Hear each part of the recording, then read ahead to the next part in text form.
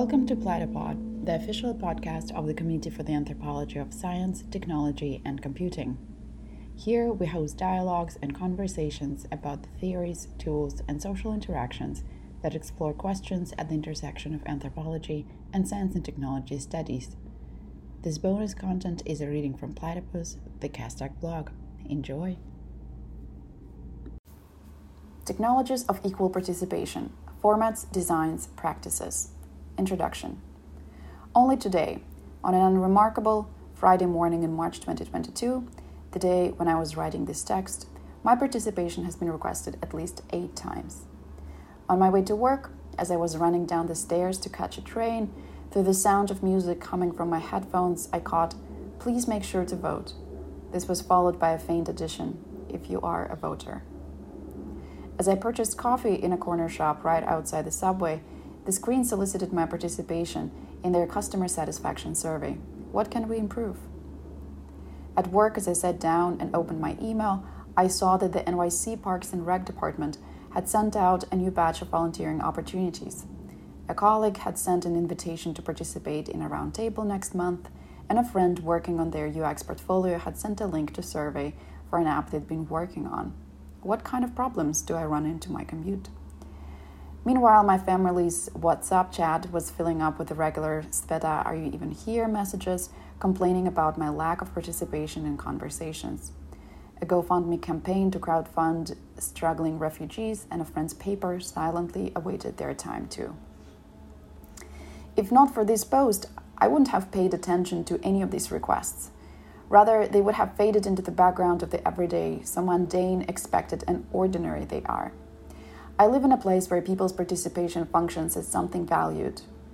It is often perceived as the technology of democratic citizenship par excellence. Citizens participate in governance through elections, consumers participate in designing the products they consume, family members participate in each other's lives, and residents participate in making their streets cleaner, more pedestrian-friendly, and more well-lit. As a postdoc at a US-based university living in a big city, I routinely receive requests for my time, attention, opinion, and conceptual and emotional engagement.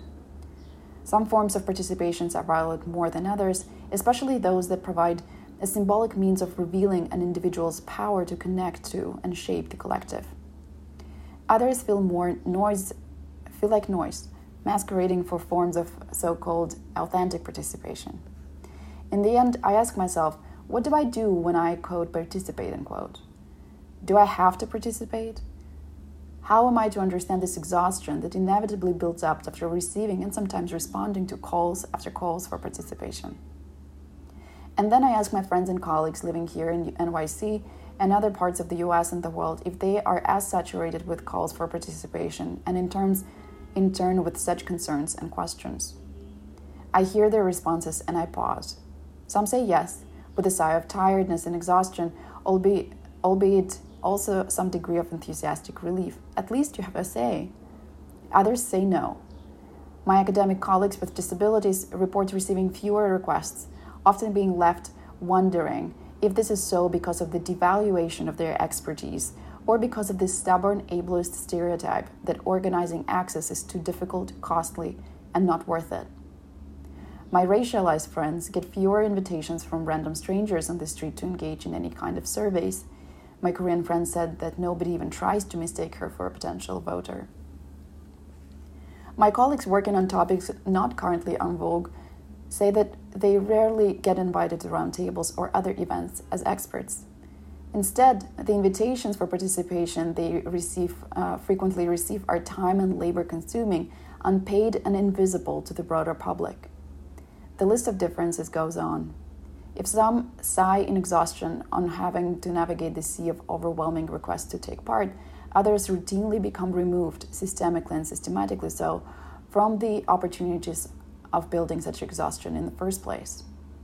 So we know that the opportunities for participation are distributed unequally, but how exactly? In this asymmetrical and irregular world of participation and lack of such, what makes participation equal? And how do we know that participation becomes equal?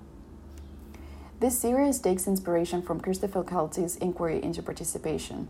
specifically from its focus on approaching participation as a problem rather than something self-evident, unquestionably good, and easy to carry out. Kelty shows, quote, how participation has changed over time in the short term, the last 50 years, as well as how it can be understood as a much longer-term problem related to representative democracy and the experience of politics, end quote. The authors of this series take up this line of inquiry to think deeper and more critically about what has been naturalized to be a marker of democratic citizenship. If Kelty looks back in time and offers a historical ethnography of participation in the Western world, the post of this series looks synchronically and laterally. From the broad range of calls for participation, a specific kind interests the author whose work is featured in the series, those contexts where equal participation has been intentionally attempted or at least aspired for. The authors provide ethnographic insights from across the globe into how various practical material assemblages become labeled as signs or conduits to equal participation, hence the discussion of political forms of subjectivity, and what kind of presence and actions they can activate and conceal. Together, they help us think about the following questions ethnographically. What material forms does equal participation take in practice? How do these forms vary across time and space? And how do they enmesh protagonists and environments? What technological scaffolding do these forms produce and demand? If you're interested in contributing to this series, don't hesitate to reach out to Svetlana Borodina at editor@casdac.org.